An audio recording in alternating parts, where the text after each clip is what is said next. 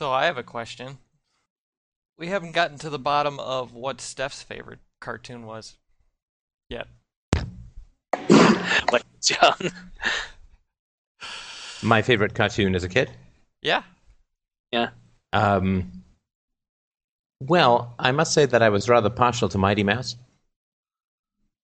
Oh, I love Mighty Mouse. Wow. Yeah. Yeah, I was fairly keen on the mouse. And what else did I like? I was a big fan of Superman, the original, like the very first one that came out. Oh, the George, I thought that was really great. the George No, Reeves. no, love sorry, the not George the TV series. The Oh, no, I thought that was a little cheesy, but the Christopher Reeve one, Oh, okay. oh yeah, I love the that. first movie. Do you mean the movie? Sorry. Yeah, Yeah. yeah. So not exactly a cartoon, but a cartoon character. I wasn't such a big fan of Bugs Bunny. I thought he was a little snarky. But I quite liked Daffy Duck. Oh yeah. I identified. I felt like I had birds and stars floating around my head quite a bit too. So it was actually quite nice. All I remember is him being disoriented after being hit by a saucepan, which is a good deal of my childhood. So I mean, not the being hit by the saucepan, but being disoriented. So I thought it was actually pretty funny. Never a weren't big there, fan like, of the two Wile E. movies, Coyote. isn't Wile E. Coyote just struck me as a complete existential nightmare. You know, like the myth of Sisyphus, that Oh, yeah. It you're was. stuck rolling the hill. You're stuck rolling the rock up the hill every single day for the rest of your life, or like every time your liver grows back, the vultures come and peck it out again. It just seemed like what a Sisyphean nightmare.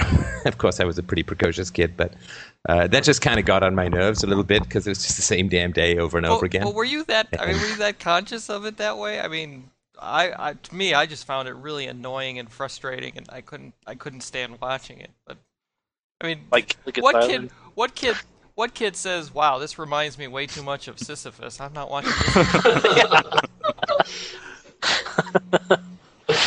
People who end up running philosophy shows, I don't know. What can I say? No, I didn't sit there as a kid and say, "Oh, this is very much like Sartre." As I sit back and enjoy my cognac and have Cognac and milk. That's right. Hey, mate, could you please change the channel? This is far too Sartrean for me. No, but you just kind of got the idea, and also I couldn't figure out like the bird there was no meat on him. Like what was it going to be? What? Like it's like eating a toothpick with a feather on top. So it's like, well, is there nothing else to eat? Is there like, why not go someplace else? You know, I never got the whole chase and thing, right? It seemed like a But lot what- of the Looney Tunes cartoons were that way, like Tweety and Sylvester and Tom and Jerry, and I think it might have to do with the kind of I guess bigger kind of maybe adult of the pair constantly hurting itself, trying to hurt the small thing, which might be the child. I don't know. It was something that I've thought about. Yeah, no, before. I think that's right. It's something my therapist said once, which I thought was just great. She said that there's a sadist, and in a sadomasochistic relationship, the masochist always wins, right? And I always thought that was a very clever thing to say, and I think that is sort of like the parents chasing the children, and the children always win, as children do, right? So often, right? So I thought that was the Tom and Jerry stuff I never quite got. That was just a bit too violent for me. And I also, you know, you're always kind of concerned about why the adults in the house are letting all of this stuff, you know, go on. You just get a mousetrap or whatever, right? But I'm trying to think of the other ones that I watched. I like the Looney Tunes Hour. I thought they were okay. Never quite got the Elmer Fudd. I always feel that people who can't string three words together coherently probably shouldn't be armed. So I just never... Well, you've just described about 2/3 of the South here. So. Right. Right. That's why you'll notice that if you look really carefully at the New Hampshire video, I actually don't pick on anyone who's packing, and I think that is a really good argument for why to pack. So I just thought he was a bit weird. I thought the Marvin the Martian was great. because I really like that kind of repressed explosion thing, you're making me very angry, just this really repressed and then kaboom. I thought that was quite fun. Man, I'm really dating myself here. What? Anything newer? And these guys in these shows were old even when I was a kid, right? So they've been around forever. Those things came out like in the 40s. Yeah, some of them. Popeye, I never quite got, although I thought the technology in some of the really early Popeye cartoons was fantastic. They'd be walking down these streets, and these streets would look really kind of photorealistic behind them. I thought that was really cool. But Popeye was just retarded, It's just like, yeah, okay, so you're getting beat up, and you've got this spinach, and blah, blah, blah. That's grindingly predictable even for a little kid. Yeah. Right. And your friend likes the hamburgers, and... Yeah, Wimpy. Wimpy likes the hamburgers, and there's Bluto and olive oil. And so on. And again, to me, olive oil was sort of like Wile E. Coyote and the Roadrunner. It's like, why are you chasing something so skinny, man? I mean, it's like not going to be of much use to you no matter what you want to do, right? Unless you want to fish some keys out of a sewage grate or something, she's not going to do you much good, right? Which I think she actually did on a couple occasions. Oh, did she? I can see that, yeah. I can see that. And Popeye is just kind of, he just struck me as a real lower class brute, like the Stanley Kowalski of the. Again, this is not something I thought of as a kid. This is just sort of the memories that I have. I just sort of sit there, put down my absinthe, and say, "Oh yes, this is very Tennessee Williams, very, very." Right? Needless to say, not many people wanted to watch cartoons with me. Like a state? What the hell are you talking about? Why? What did other people come up with?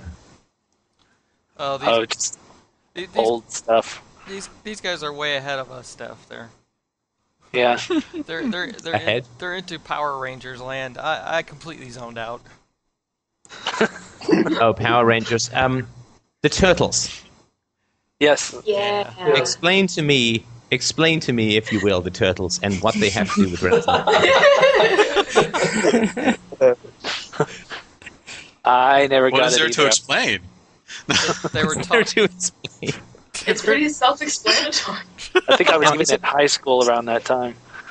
They're teenage, they're mutants, and they're turtles. And they're ninjas. Don't forget the ninjas. But is it that they themselves are teenagers, these turtles? Yes. Yes, actually, yeah, they But are. here's what I never understood about that, is that turtles live for like 400 years, right? So are they teenagers like teenage turtles, in which case they'd be like 3? Or are they teenagers like humans, in which case they're older than I am? And shouldn't They're be eating all that humans. pizza? Well, actually, They're like humans, canon but they're story? like mutants. They've mutated between humanoid turtles.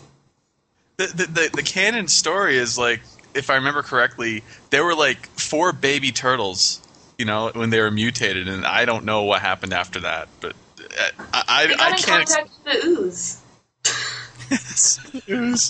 They what? Well, this mutated large rat is actually their sensei, and he trains them in ninja skills. That explains everything. Right, because if there's any species you'd want to display your amazing ninja skills, it would be turtles, right? Because they're encased in a shell and they have tiny legs that can barely What move. better? Right? Because as far as I understand it, being a ninja, it's all about being quiet and flexible and limber and being able to do dive rolls through windows. And basically, what you're doing is just throwing big plates at people. And they're that good. They're that good. They're that good, right? It would be like me taking a chimpanzee and making it able to argue UPB, right? It'd be like, that's how good I am. I'm going to take the least possible. Actually, no, it'd be more like me doing it with a soap dish or something, right? Because I just think if you pick an orangutan or something that's really going to be lithe and cool and use arms, why would you pick turtles? This makes no sense.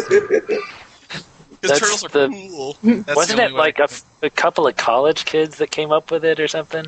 Yeah, they It was drew just turtles, some and they note drew or something? they And drew then turtles. They they drew just- like weapons attached to their arms, and that's how they came up with it, or something like that. Yeah, it was a really, one of those things where college kids do something and they don't know, and it gets out of hand, and then, next thing you know, they're making cartoons. They're a Making That's not usually how it cartoons. goes, is it? That's not usually how it goes, is it? yeah. So what you're Like saying with is Google. that is that turtles with weapons went viral, but philosophy and virtue don't. This is really what we're trying to get out of this conversation, and we're trying to educate this planet, right? That's good. I'm just going to put my head down for a while. Please continue. You just need to know how to. You just need to figure out how to integrate the turtle and the mutation and the ninja into the philosophy. Well, maybe we should just make a cartoon. That's what I was saying. You need to teach this to one of the the cute teenage girls on YouTube. Teach all this stuff to them. Hey, are we running from the server here? I'm getting terrible audio out of people. Is that true for others? Hang on. Yeah, a bit. It's coming and going. We're running through. Yeah, Greg, let's run it from the server maybe, because I'd like to, it's tough to get the old patter going when it's like, what, what? Yeah, right. Yeah, that's true. I'm sorry, Steph, you're cutting out a little bit. So maybe come over there. I've got a turtle. And has anyone seen any good films lately? I saw a lackluster one. I don't know if we want to talk about that. Why not? Let's see. The most recent one I saw in the theater was Monsters and Aliens. Monster I vs. love Aliens? that one. That was fun. Why? Is that Why like, do you guys go see that's those like, movies? is that like libertarians trying to drive out immigrants?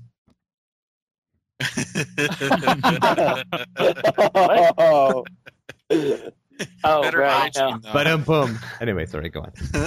Very polite laugh. I love that. It's in 3D. You should do a and spoof. everything. You should do a spoof review of that with talking about the immigration thing. Right. Build a wall, Monsters man. vs. Aliens. Build a wall, grow a fucking handlebar mustache, and go out in your truck. Sorry. Well, you can go out in a truck, grow your mustache, go out in the truck, and they won't come. Right. And so Shirtless. Monsters, it's a 3D animated film, right? Yeah, it's an animated film. I didn't see a 3D, but Yeah, I saw it in 3D. I appreciate the technology and the skill that goes into making those, but I just don't get the attraction to those kinds of movies. There's nothing to get. Sorry, It's what just- kind of movies? It's entertaining. You mean animated films? Yeah, like The Incredibles or this new one with the dog. I forget what that was called, but I quite like The or Incredibles just because of that. And I used to imitate this person with Christina with this character with Christina until she just told me to stop. Which was that, that if you've seen The Incredibles, there's that little short designer, darling. Oh man, that was a great That's character. where you got it She was from. that was, but the rest of the film was kind of not that. But she was just the way she tootled around, darling. I used to, that would be my voice for the day until Christina developed a facial speech because I'm all about moderation. So, right. oh, with the Ayn Rand cigarette holder. in Yeah, her that's hand, the one. That's the one. You know it. Yeah, she was great. Yeah. She was great. But and I thought Finding Nemo was pretty good. Yeah, I love that one too. We also did. I like that one. Why? Oh. Why did you guys like it? I liked it because it was a great excuse when Christina would take something that I wanted for me to just start going mine, until again develop the aforementioned facial tick. Actually, it's pretty much permanent now, and I'm working on Isabella's. It's coming nicely. what mine or just Mine. Oh, I see. Oh, she'll get that by herself. Oh, I do that when she's breastfeeding too. Mine. I'm just kidding. Ash would like a recall. I'm sorry. Ash would like to be recalled. Oh, sorry. Needs to be returned. I There thought was it one movie recently that I really laughed at a lot, and I don't remember which one it was. I Love The You. Oh, yeah, Rich, yeah, I love you, man. That one. That's so funny. I love That was so funny, and I can totally relate to that right now because I'm like, okay, how do I find local guy friends? It's like, how do I make friends with guys? Do I ask them out on it? All the ways he was trying to go about finding this a guy friend to be his best man. It was just like And eight. I've thought of all those things. Oh, I can't believe it's been like over a year since the last Shits and Giggles call. Remember the one where the first line of it is, you know what films really suck from you, Steph? Yeah, I like the best joke from that one was the one about the audiobook on how to pick up women. It's like, if you know how to load this audiobook onto your iPod, you will never meet a woman. I thought that was the funniest joke. I actually sometimes grab that podcast and re-listen to it if I need a good laugh. It was pretty funny. But yeah, I'm particularly fond of the bit in that podcast where you're talking about how you read in an article that to pick up a woman, you need to do sexy things to yourself, so you licked your lips and rubbed your thighs. Yeah. I thought that bit was just hilarious. That was classy, let me tell you. If I'd been wearing corduroy pants, I probably would have ended up with burns. When I was, switching places, 19 or so, when I was working up north, we would sort of work in the bush for a while, and then we'd work in town. And we'd spend like a couple of weeks in the bush getting the samples that we go into town to pan them, print down, and all that kind of stuff. And I was living with this woman who was a geologist, and a nice enough woman, but we really didn't have that much in common. And so I was this was in Thunder Bay, which is a town of about 100,000 people in northern Ontario. So it's not small, but it's certainly one of the biggest towns I was ever in up there. And I was kind of hungry for some guy friends, right? Because, it's like me and this very, very small Oriental woman who, really didn't say very much. And so I was kind of hungry for some guy friends. So I was at the gym, and I was after I worked out, I went to the steam room. And, you always see these movies where guys are chatting in the steam room. Well, don't be fooled, right? It really doesn't happen in real life. So I did just start chatting with a guy, and I said, basically because I just don't know how to pick up guys. I said, hey, that's why this movie is so fun. Maybe we could go out sometime, right? So I was chatting with this guy, right? And we were chatting about something. This seemed nice, right? And anyway, so he looked at me for a moment, and he said, I have a girlfriend, right? And I said, and I'm not proud of it, and in hindsight, and it only took me about 10 seconds to realize how inappropriate it was to say this, but after he said I had a girlfriend, I said, well, maybe she could join us.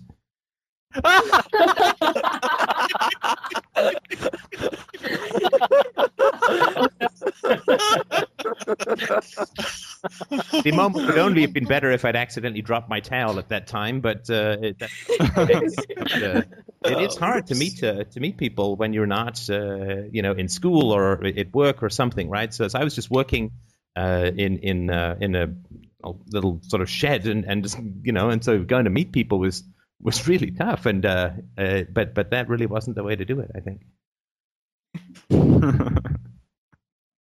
So don't go to saunas. Got it. Right. How about Japanese bathhouses? Well, the sauna's tough too, because if you really I was so hungry for conversation with dudes or whatever that I actually go into the sauna. I tried chatting up guys, and if I got into a good conversation, I'd be so desperate I actually wouldn't want to leave. I must have lost like 20 pounds over 2 weeks just being in there sweating it all out. Oh, you leaving? It's okay. I'll wait for someone else. And it basically became semi-aquatic because I was inhaling so much steam. I started to develop gills.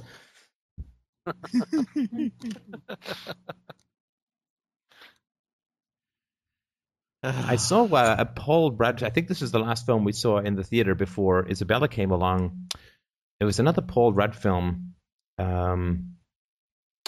with this little black kid who was really funny. And this was just a couple of months ago. About the Dungeons and Dragons kid. Dungeons and Dragons. Yeah, they ended up with playing Kiss. They did live Dungeons and Dragons in the film. What's Role models? Sorry? Role models? Yes, that's the one. I thought that was pretty funny. You did? I did. I thought that was pretty funny. I didn't see it with the expectation that it wouldn't be funny. No, is that the one where they're? Oh, that's the guy from that one from that action flick with the wrestler dude. Oh, The you know Rock. what? Maybe the old people should just stop ramblingly saying things. Oh, the guy with the hair and the eyeball and the guy with the film with the celluloid. I think it was black and white. I remember eating jujubes. Was that the one where there was the bit where the person said, if you treat your child like this, he will grow up hating you, and like you said, there was the audible hush in the theater. Oh, yeah, for sure. I saw this in Desperate Housewives just the other night because Isabella likes it, and they said one of the characters is dead, and they go and tell her son, and the son is like, I don't really care because she didn't raise me, she dumped me with my dad and basically took off. And one of the characters said, no, but you see, when mothers treat you badly as children, we rely on you. We absolutely rely on you to forgive us when you grow up. That's how it works. Oh my God. Nice. Wow. Nice. But this is what people genuinely think, right? Well, you have to forgive us. She's your mother. But yeah, I thought that film was pretty funny, and I don't know much about the live Dungeons and Dragons. A friend of mine did it a couple of times, but it does seem like a pretty interesting time, and perhaps a pretty interesting group of people who do it. Have you guys ever done it, live Dungeons? Is that LARP? Live action role play? Yes. Oh, Is that okay. where do you dress up or? I actually once, when I was, I think it was 15 or 16, a friend of my brother Tom's, well, the way it worked out was he and I got these anonymous letters in the mail. Of course, this is before the internet, right? So we get these anonymous letters in the mail that say, show up at McDonald's Woods at this time and on this day, and you'll find clues there, right? And my parents were totally freaked out by it. Of course, he was supposed to call my parents before he sent the letters, but sorry, who was supposed to? This friend of my brother's actually set something up that was sort of like a surprise party type thing that turned out to be an entire weekend live action role play. Wow. And we went into the woods and did the whole 9 yards, right? Like he had taken a D&D module from the old Great Greyhawk. You familiar with that? Yeah, I'm afraid so. Nope. What am I going to say? No. He'd taken the Greyhawk module and basically laid out because these woods were large enough that you could actually do that. You could map out a section of it and sort of emulate the map in the module, and so we did an entire campaign in the woods over a weekend. It was pretty cool, and it ended on Sunday, basically back at his house partying for his birthday. Wow, very cool. And how did you play though? How did you have dice with you? I mean, was there a guy in a Viking helmet pretending to be Minotaur? I mean, how did that work?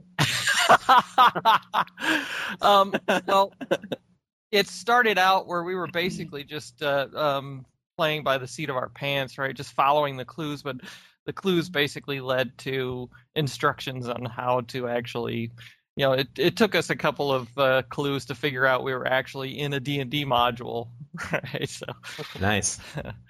But which I thought was kind of cool because you actually get to act out the whole process of finding clues and figuring out what the hell it is you're looking for and why you're looking for it, and and avoiding monsters and all that sort of thing. I think that that's all. It's great until you just don't want to end up in that creepy end dungeon, with the sultry music and slowly disrobe written out in Elvish.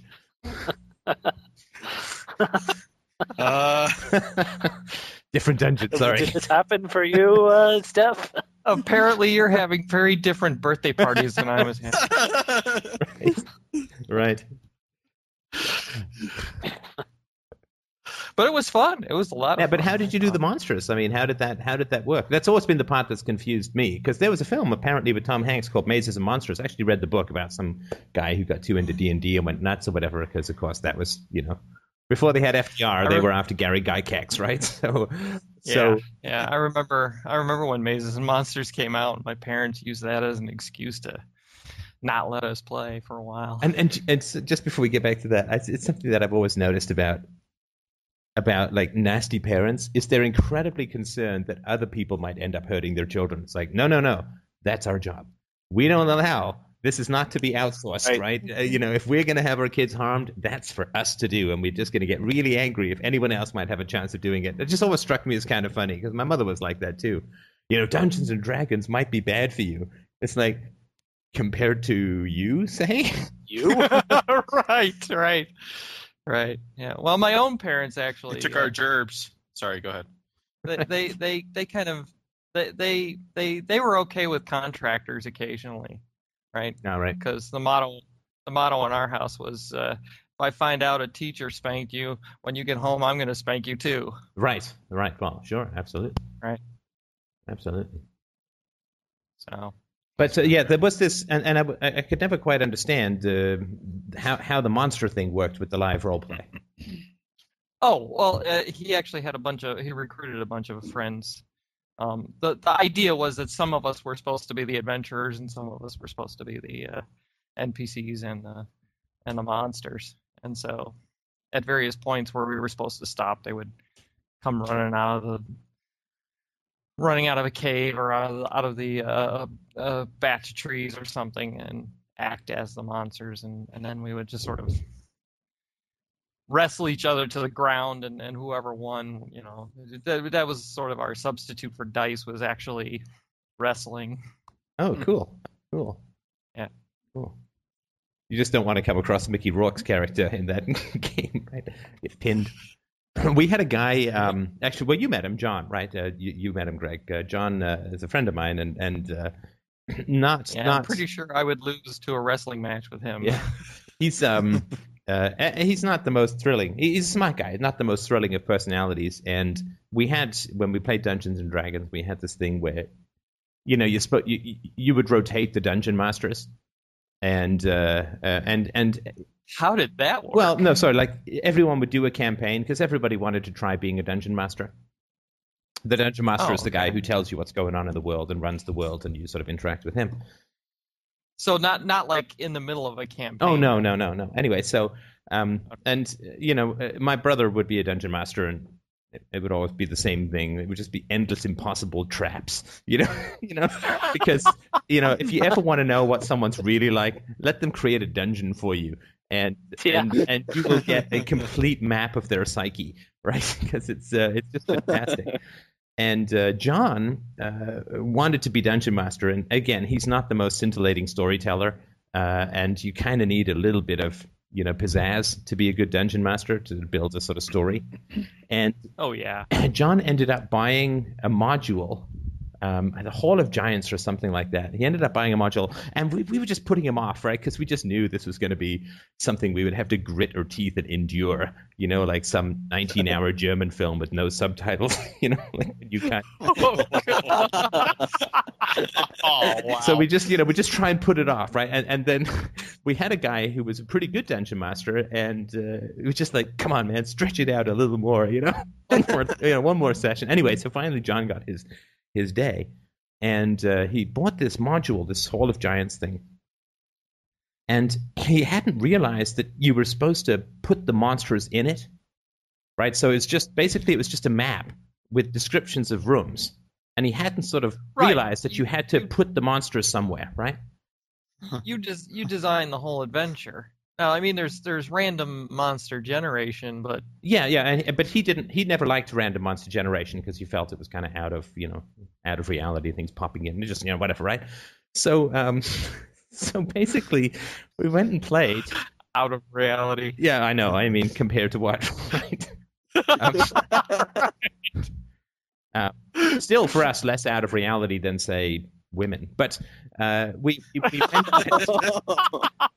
So we went, and he was the dungeon master, right? And we all I remember we sort of went over to his place, and we were all just like, oh man, this is going to be rough, just get through it as quickly as possible. And we kind of had this plan. We were just going to, like interrupt his explanation. Okay, we keep going, whatever, right? Because John was the kind of guy, like when you are a dungeon master, you tell people how to map stuff, right? And a guy who wants to stay sane will just give you corridors, right? But John's map was like caverns, and they're all sort of squiggly and stuff, and you can't put that on graph paper very easily. And so the first thing, half the evening, was just no. It's out a little bit there. This cavern, you haven't got it quite right. Yeah. So, Yeah. oh my gosh, I remember those just days. going mad, right? And we went to Hall of Giants, we went into all of these rooms and so on, and John would sort of ploddingly, you see a room and there's, this and that and the other and so on, right? Which was, basically, if you can imagine, I don't know, a really slowed down computer voice describing some action scene, that would sort of be John's way of reciting it. And we kept going and it's like, Jesus, there's no fights here because he hadn't put any monsters in. So basically, we were just going from room to room or cavern to cavern, being annoyingly told that our maps were wrong. There were no monsters. There was no spark or whatever. And we were, of course, too polite or too nice. And this went on for weeks. Well, not weeks, because we finally did sort of explain to him, John, we've been doing this for 6 hours. We haven't met a single monster, because without monsters, you don't get the XP, experience points, you can't upgrade or whatever. Right. There's you kind of take the life out of the game, right? Oh yeah, so that was the most. I mean, for the most part, it was a great deal of fun, but that was just a completely killer campaign. We did just eventually run through the whole dungeon at a dead sprint to get to the end, and John didn't have any sense of proportion. So he would throw 12 million kobolds at you when you were like 5th level or whatever, which was just, they've got to roll 23 times in a row to give you a pinprick, and, one swap of your sword turns them into atomic particles, right? And so we'd sort of be wading through all these stupid kobolds, and, when you see, 30 more come over the hill, that's just 30 more dice you got to roll that's just going to turn you to sleep. And then, the next thing you would be facing was some juiced up steroid minotaur from hell that would wipe out your whole party. So there was no gradation of difficulty. It's like completely boring to absolutely impossible. It was just the pendulum. There was nothing in the middle. And that's sort of when we began to wind down a little bit, because it's hard to get your spark back after that.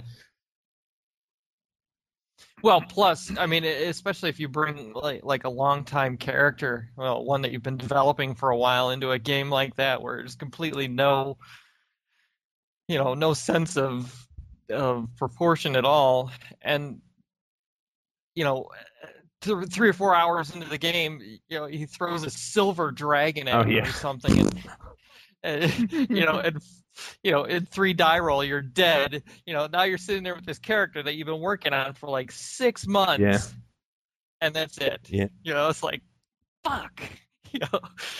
I hate you. I'm never coming over again. Yeah, it's hard not to take it personally. Like when someone, I don't mind being killed in a fair fight, right? That happens, right? But when you just get something stupid, like the dungeon master needs to do something sensible. Like if you roll the dice and you get some gold dragon or whatever, it's like, roll them again. You'll survive, right? But it's hard not to. It really, you react like somebody just shot your dog. Like it really is really tough to sort of take the stiff upper lip approach in those situations. Well, sure, just kind of you identify with the characters or something, right? Yeah. What the hell was that? Well, yeah. Is someone hungry, or do we have the devil on the line? I think there's a motorcycle. Beans, I suppose. No, I'm outside. I think that was a motorcycle. Oh, okay.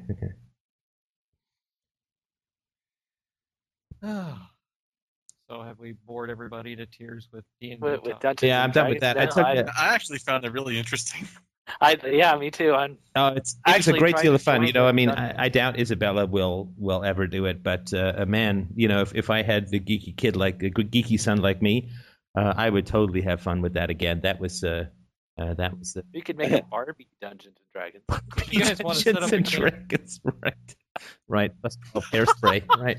It's Barbie in quest of your genitalia, right? Well, now I was matching hair for Ken and Blaine. Sorry? Map out a module that's based on West Hollywood or something like that. Right. Right. I'm sure somebody's done it already. Right. Somebody made a mud. Remember those muds? Multi-user dungeons. I never played them, but I do remember them. Yeah, those were fun. People would make the funniest things with those. When it went online, I kind of lost interest. That's because you're old. No. Dungeons and Dragons was before my time, but I was more into like Magic the Gathering. That was my thing. Now, but Yeah, wasn't my that just brother- a card game? And I'm sorry to be so old, but I just never quite. Wasn't that just like? And wasn't it just sort of like a card game? Yeah, it was just a card game. You bought the cards and bought the booster packs and built up your deck. It wasn't nearly as imaginative as Dungeons and Dragons could be, for sure. Yeah, I mean, but Dungeons and Dragons fundamentally is just a form of gambling. It's Vegas for geeks, right? Because it's all about dice rolls and success and failure. So it's just a kind of gambling, but for people who don't have your Right. popularity. So. Right.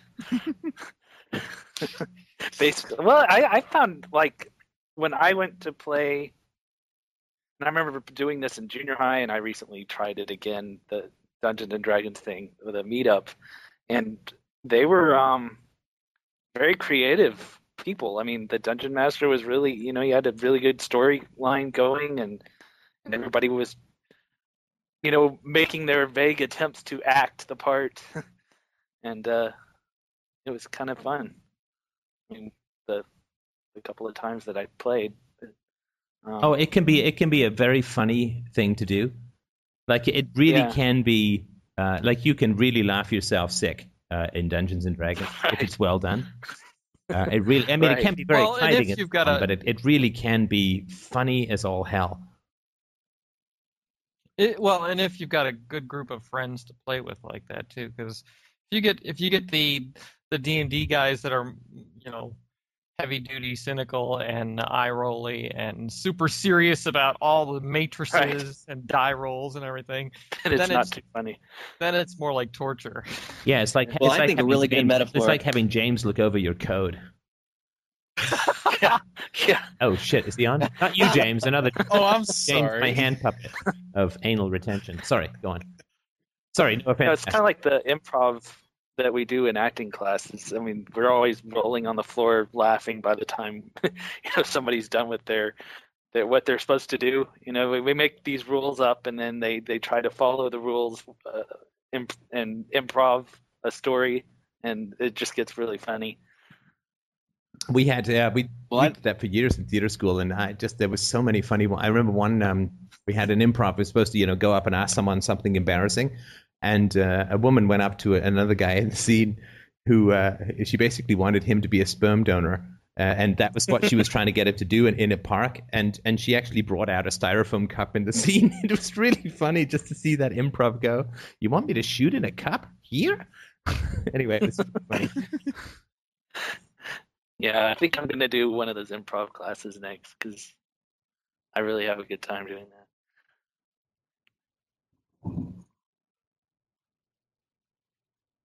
I used to do that with my brother and sister, actually. I took a drama class in high school, and we did some improv in that. And I had two stepsisters as well, so it was like I had four siblings basically, and we all did the improv stuff. It was fun. Oh yeah, no, it can be a great deal of fun. It's a bit intimidating because you're never sure whether you're going to be able to do it. But yeah, once you get into it, it's a lot of fun. Mm-hmm. I always wondered how that would turn out as a party game or something like that. Oh, improv? Uh-huh. I don't know. I think there might be one, but it's hard to get people to loosen up that way. Right. So what you're saying is that for the barbecue, yes, that's a great idea. Improv. What? That's a cool idea. Yeah, I like that. That sounds fun. And I was thinking we could also all come playing different roles. Like Greg could be like a nihilist, and I could be the priest. And nice. Well, I wouldn't exactly be playing a role. Right. We play a game called Party Quirks where you get like you draw something out of a hat and it tells you what you're supposed to pretend you are, and it's like miming. You act it out, but you don't say anything, and people try to guess who you are. Oh, so I've seen. That's kind of like improv on a small scale. Yeah, I've seen that. I've seen that on that TV show. Whose Line Is It Anyway? Yeah. That's a great show. For some reason, I just couldn't like it as much as I like doing improv. I just couldn't get into watching it on TV. Well, that show too. They they shoot like 20 times the amount of footage that they can actually use. Like you couldn't do that live, right? So because I just remember hearing that from someone that they just like they shoot for like 2 days to get one 20-minute show, because I mean a lot of that stuff doesn't work, but when it does work, it can be really funny. Oh man, I didn't know that. Totally ruined it for me. No, that's good though, isn't it? Because it means that it's easier for other people to do, right? Right, no, totally. Right, because you watch one of those 20-minute shows, it's like, holy crap, how they come up with all that so quickly? I'm stupid. Well, it's like Right, I'm retarded. well, it's kind of like the bit that you've talked about before, Steph, about authors and famous writers and famous composers and things like that. That usually it's like 10 to 20% of their output. That's Oh yeah, that's the very regarded best, as right? Because I'll get these emails pretty regularly. It's like, I really liked FDR 1322, and for me, it's like, What? okay, what about the other 1,400 podcasts? I really liked this one. 637. I I framed it. You have to remember which one was 637. mean, it's nice to hear, but I mean, I knew that. I don't know if you guys have listened to it, but I knew that the depression one was going to be pretty popular, right? And I got a bunch of people saying, this is fantastic and so on. And it's nice, but of course, what you do remember is that there's lots of times that they don't say that, right? That's sort of important as well, right? Right. What I found actually kind of interesting is that you posted that nice donator note on the board, and the first reply is something like, "I agree with every word in this," and it's from a non-donator. So, Except the word donator, I agree. Right? So fair. It is a note, and emotionally, I agree with it, right? right. Yeah, that I agree. That can be a tad annoying, but not quite as annoying as the people who tell me to fix a whole bunch of stuff and do a whole lot of work who've never donated.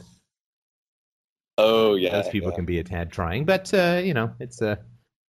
Steph, your Flash banner is really giving me a hard time over here. I opened it 5 times in my browser, and it's just slowing my computer down. Right. It's hobbies can be really good. You might want to get off that Apple IIe and into something kind of 90s. I use a good computer. I have to put more coal in the back. I have to pedal faster. It sucks. Right.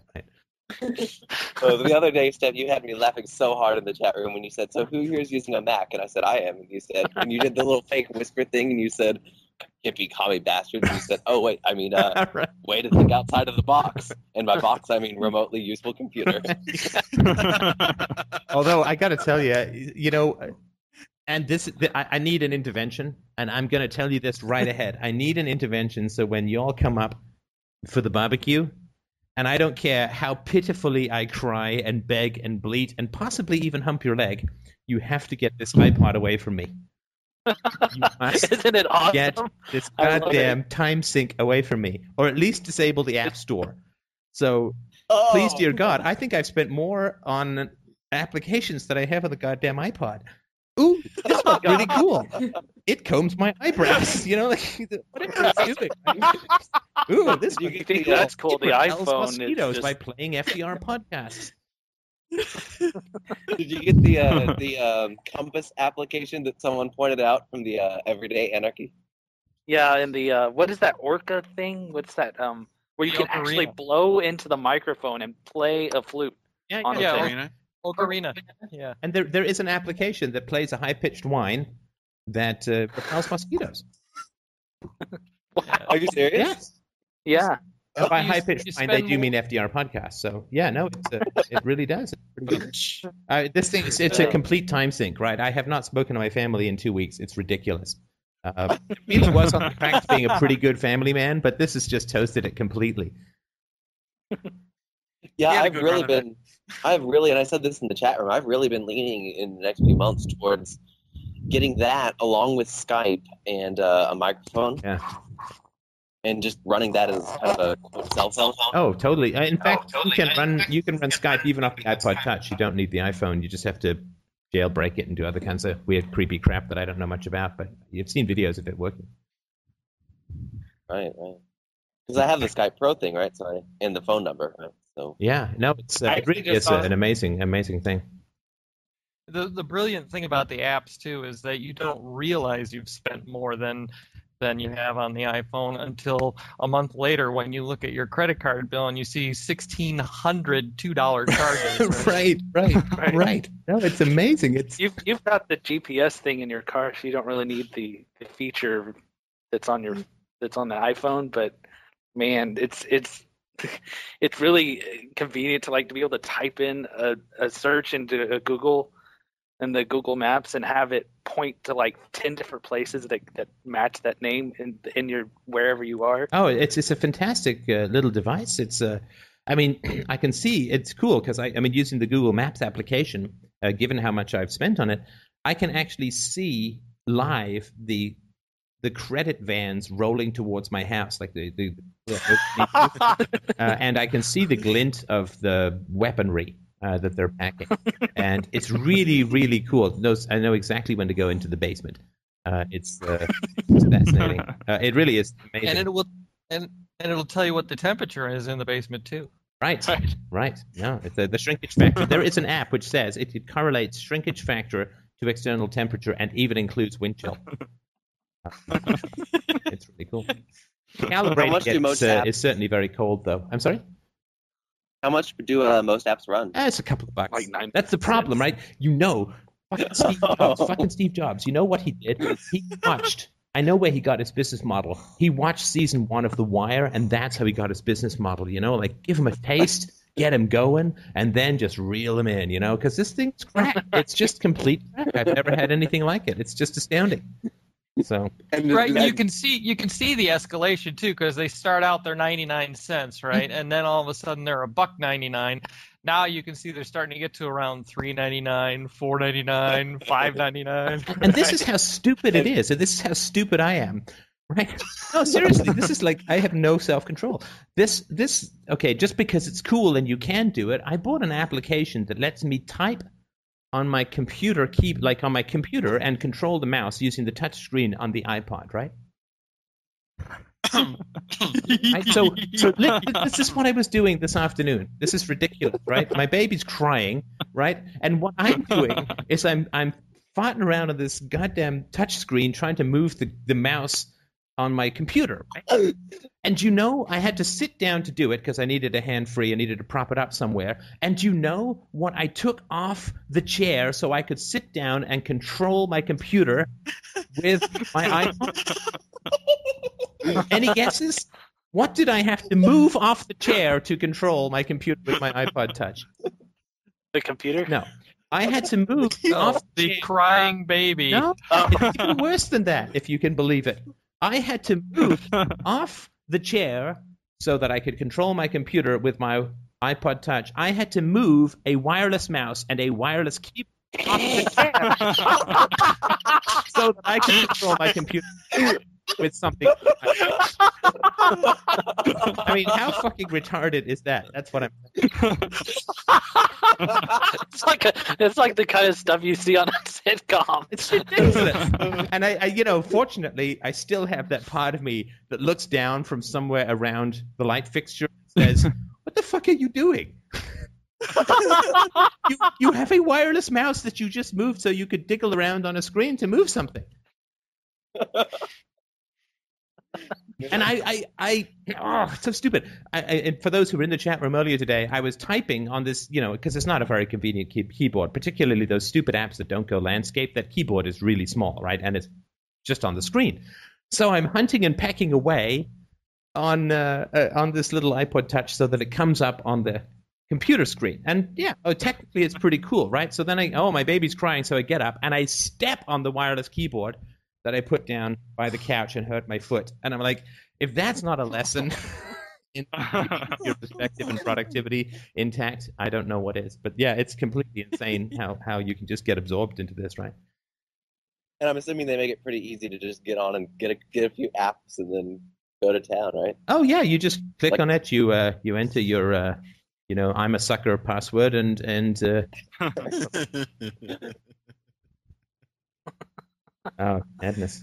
Yeah, it's really cool. Man. Like if I wake up in the middle of the night, It's right there with me. I'm sleeping alone away from my family because we're still sleep training Isabella, right? But I have my iPod Touch with me, in its little negligee, lying there, looking so sultry. This is teaching me a lot. Yeah, listen, I'm telling you, I'm you know who I am? I'm that unshaven, haggard, smells of urine and vomit junkie saying, don't take that first hit. That's all I'm doing is the trembling guy stumbling all over his keyboard so that he can control his computer remotely. I'm just telling you what you're in for. I mean, it's a fun ride, but I'd just be careful. That's really all I'm saying.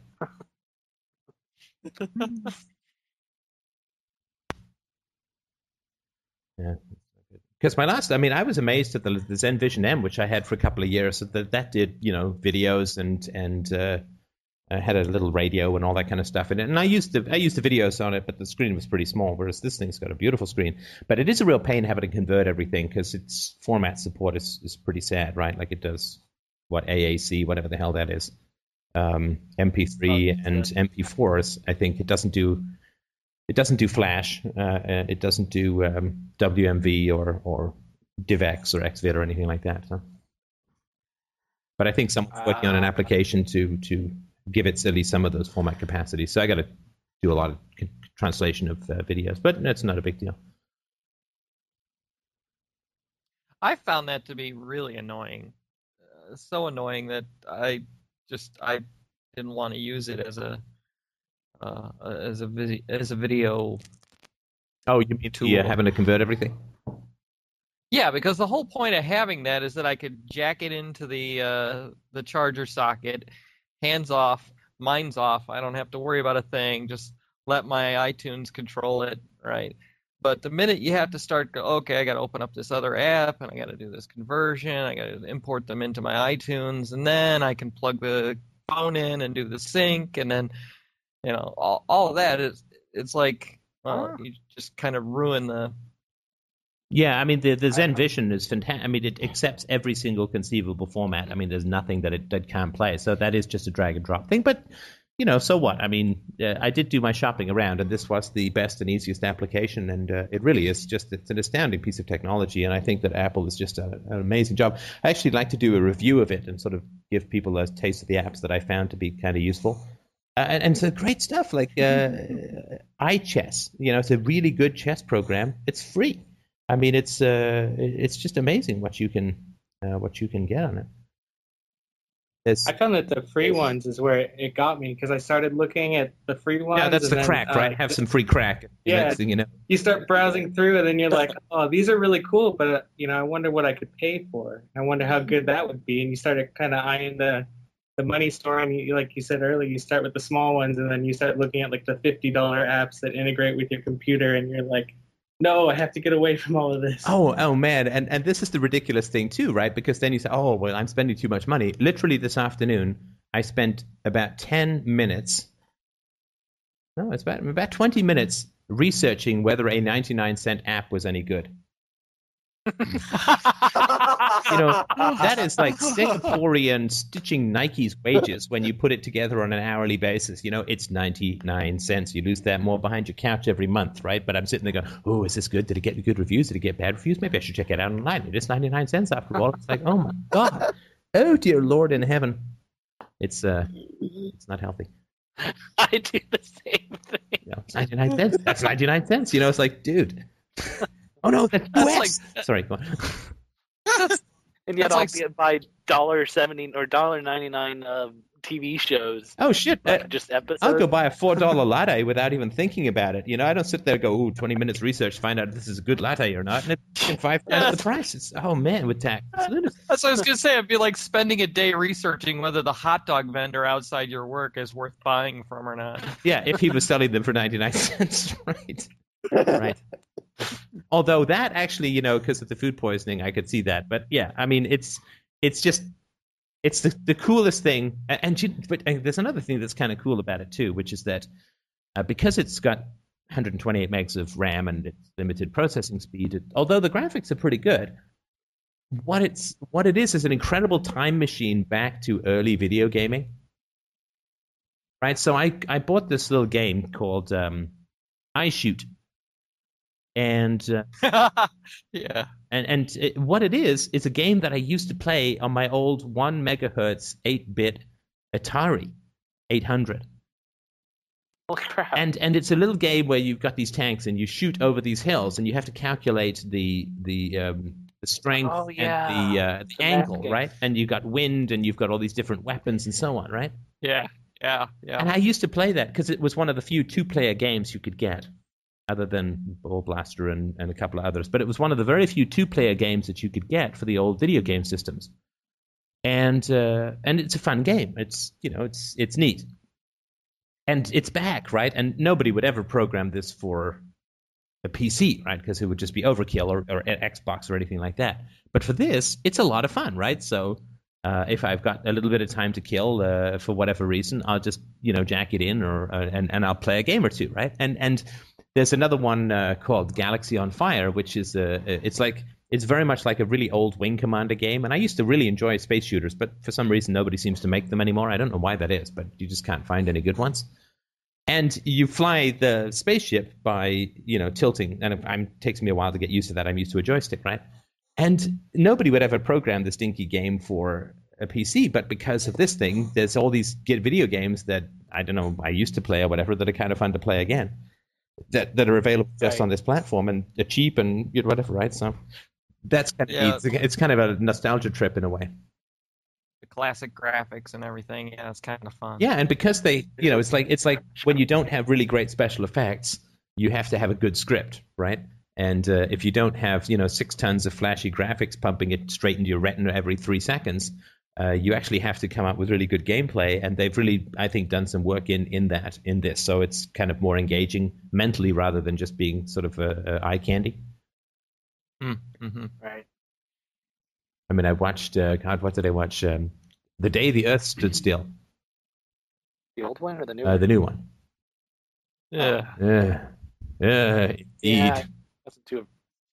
I tell you, Keanu Reeves, he either, he licks your ear or he just pokes you in the eye with a sharp stick. There's nothing in between with that guy's movies. There's nothing that's okay.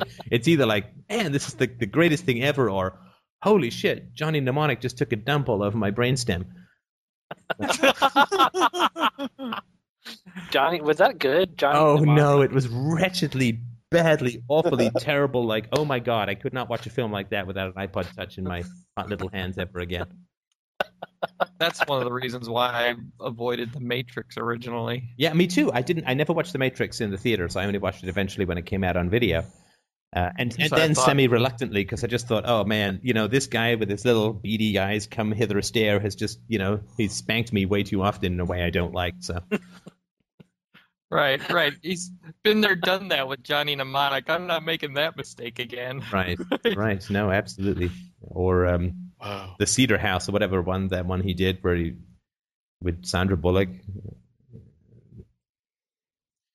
Oh, the mailbox? The mailbox, whatever the hell it is. Yeah, we're writing to each other through time, and time stretches interminably, not just in the film, but in the theater. And oh man, so it's like every other film. It's like every other film you want to watch with this guy, but because man, when he's good, he's great, and when he's bad, he's just, oh man, it's just like having your tendons pulled out.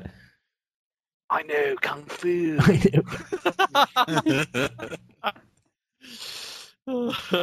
Klaatu Barada Niktu, dude. Although I must say that the Bill and Ted stuff was damn fine comedy. Strange things are afoot at the Circle K. That's a great line. Dude, when they go to hell, it's like, man, this is nothing like our album covers. Right. Right. Yeah, the that Socrates thing. That the Days of Our Lives thing with Socrates, that was kind of like funny and annoying.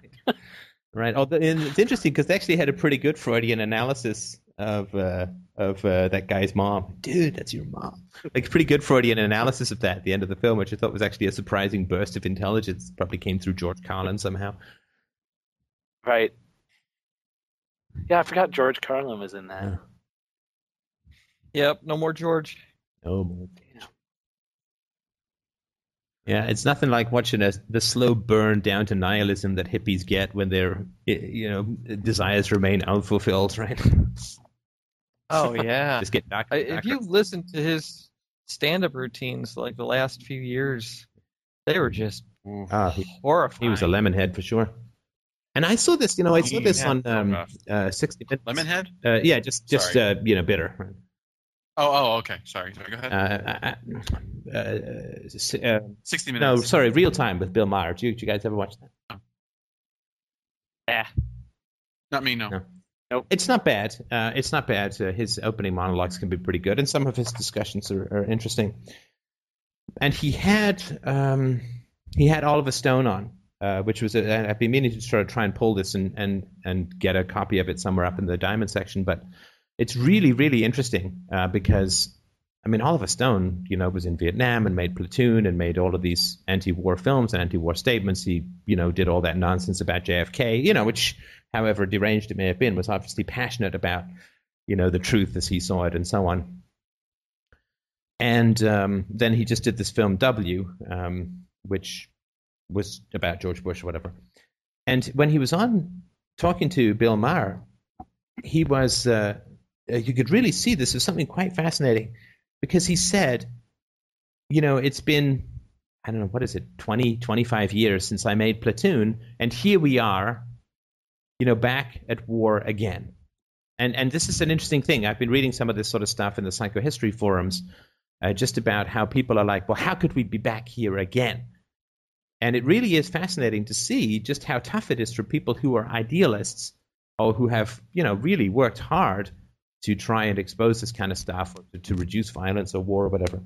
But they just get more and more frustrated as time goes along. And I think it's because they're not doing what we're doing, right? Which is to say, well, fuck all that. Look at the family, right? Look at the core. Look at the principles right at the root of things.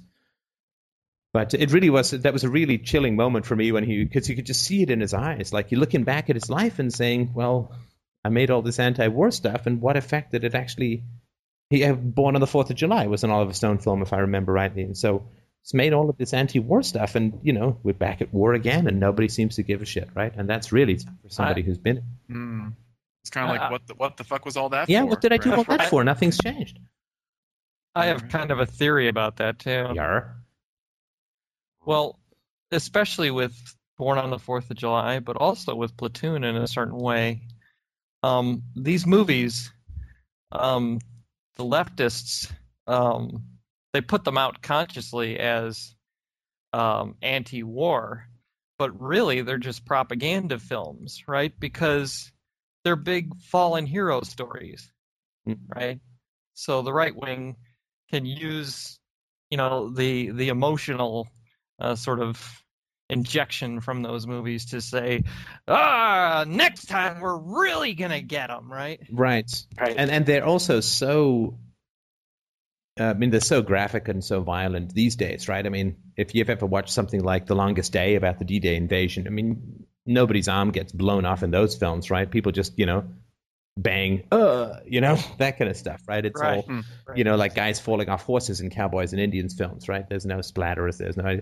But, now it's just like the Surgery Channel when you go and see a war film, right? Particularly something like Saving Private Ryan. And I think that it shocks and overwhelms people of moral sensitivity, and it strangely excites people who are sadistic. So I think it's actually kind of achieving the opposite of what they want. And I don't think that's entirely unconscious, if that makes any sense. Not entirely unconscious. Could you go into that a bit more? Well, if you want to make an anti-war film, then you have to look at how people end up going to war, right? I mean, we take a dip into a slightly more serious topic here, but if you look at Fahrenheit 9/11, the Michael Moore film, the kid didn't want to go to war, right? The guy who ended up dying, and all this mom and the letter and the crying and so on, right? She's out there thundering away at fucking George Bush in the White House like that had anything primary to do with her son's death, right? But so he signs up. She encourages him. There's been, we've had soldiers in this family for generations, and when he's finally is going to be shipped off to Iraq. And he says, I'm terrified and I don't want to go.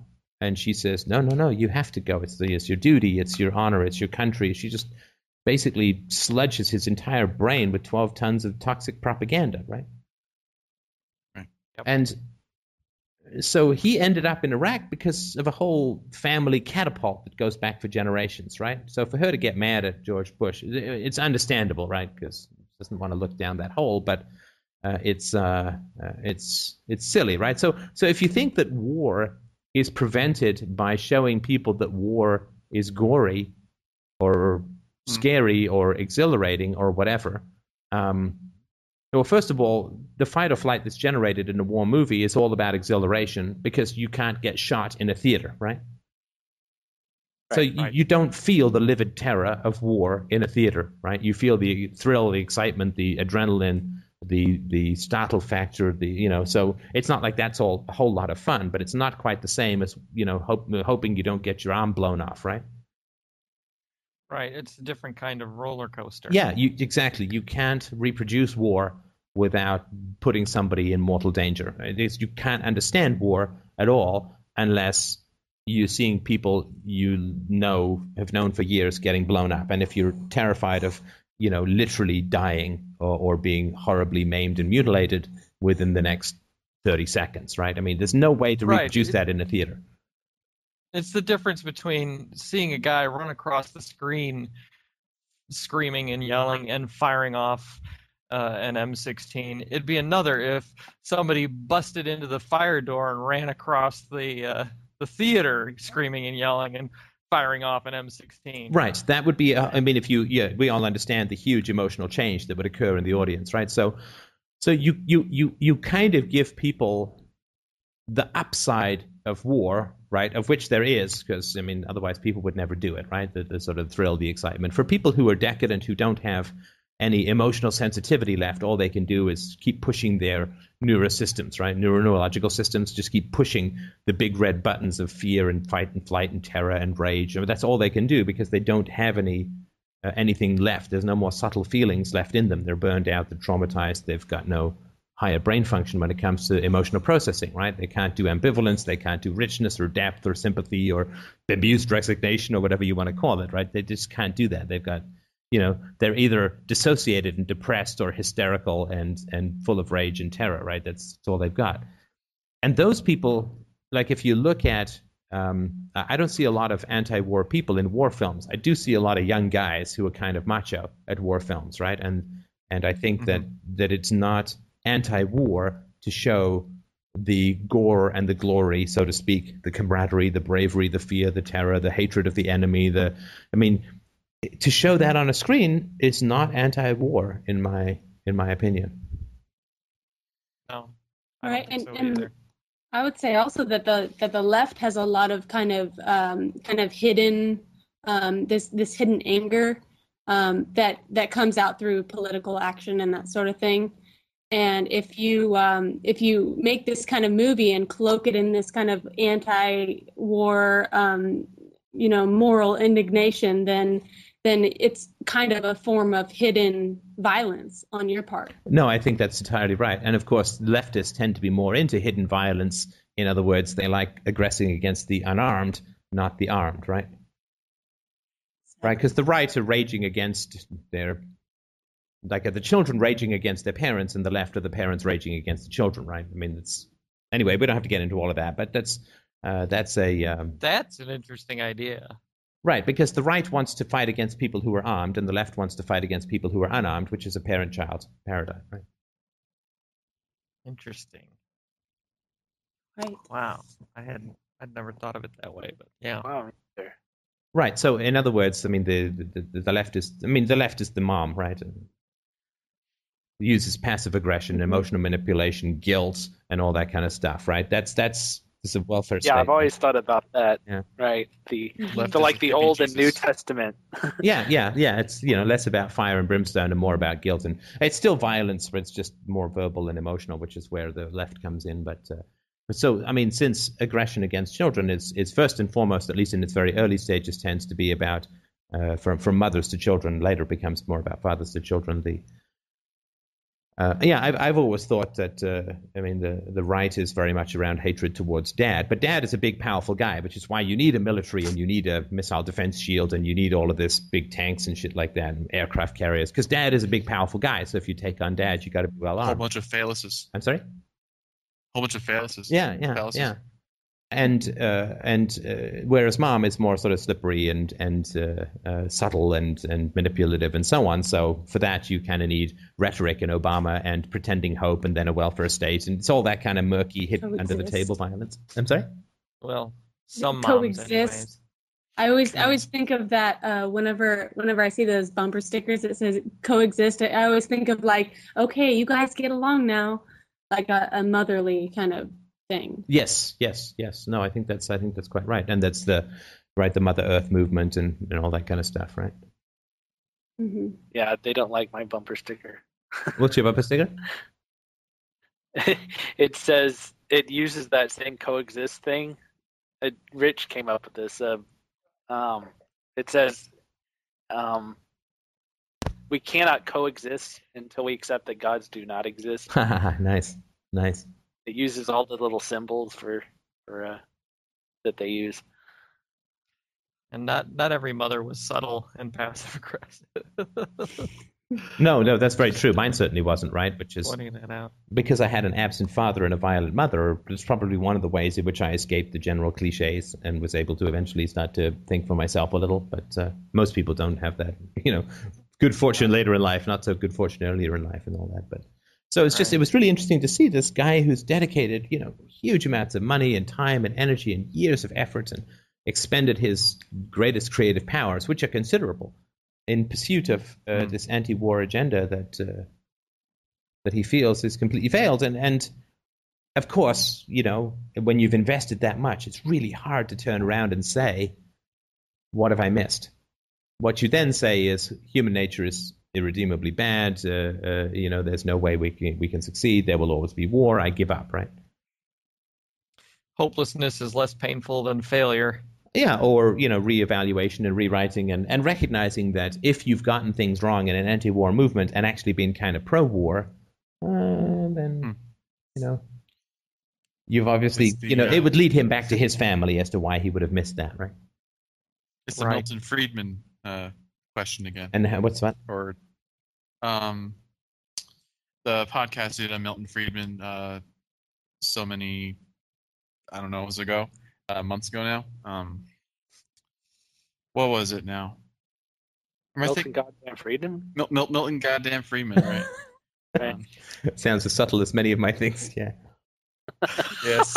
Well, I wasn't saying for the subtlety, but for the clusterfuck, right. the not even wrong, the failure of the absolutely an abject failure of your principles, your stated principles, by the end of your life, instead of saying. Somebody want to add Jason in? Jason who? McLaughlin? Hmm. I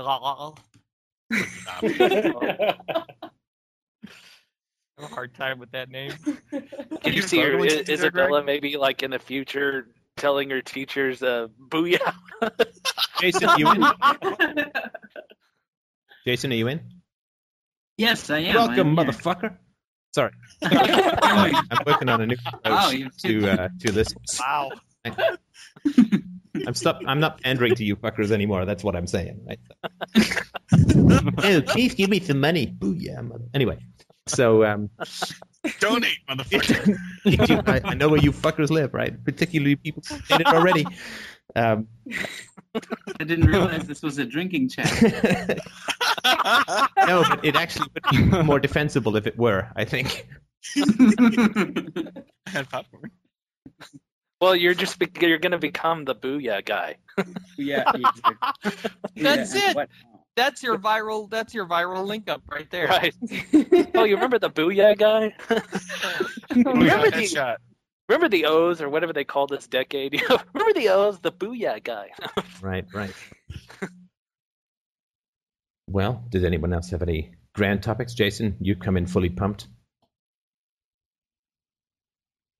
Fully pumped? No. No.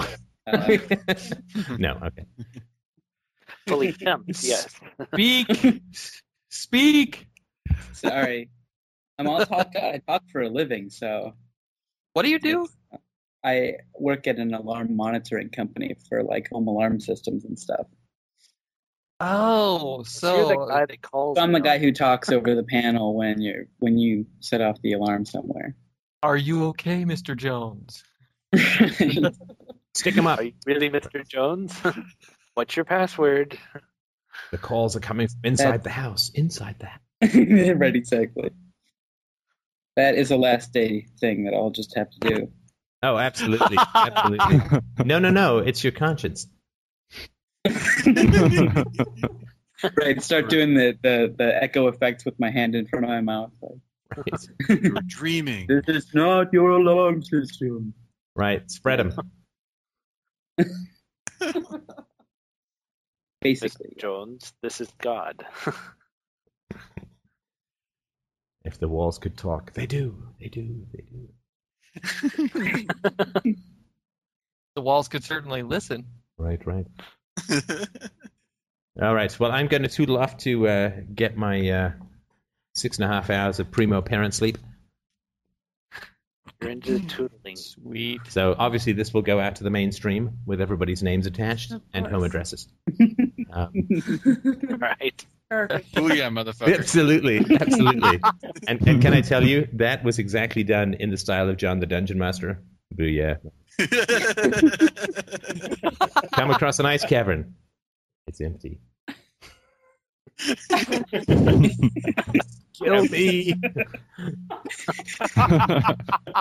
Apparently, and one of us said, apparently if we all lie down to die, it's just like going to sleep because it's so cold, so that's what we'll do. Wow. All right. Now that's an exciting dungeon. Oh, God almighty. I still have nightmares. I can't go into my freezer. I have to ask Christina. Wasn't there a Twilight Zone like that? Guy wakes up and there's nobody left on the planet? Oh, with the guy with the glasses that break? Yeah, exactly. He can't even read his books anymore. You guys want me to leave this running? You guys gonna stay up or? Oh, I'm not staying up. I got to work. All right. Yeah, and I have to start showing up on time because I'm tired of getting screamed at. Right.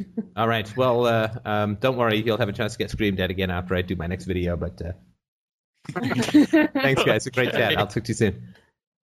All right. Later. Later, guys.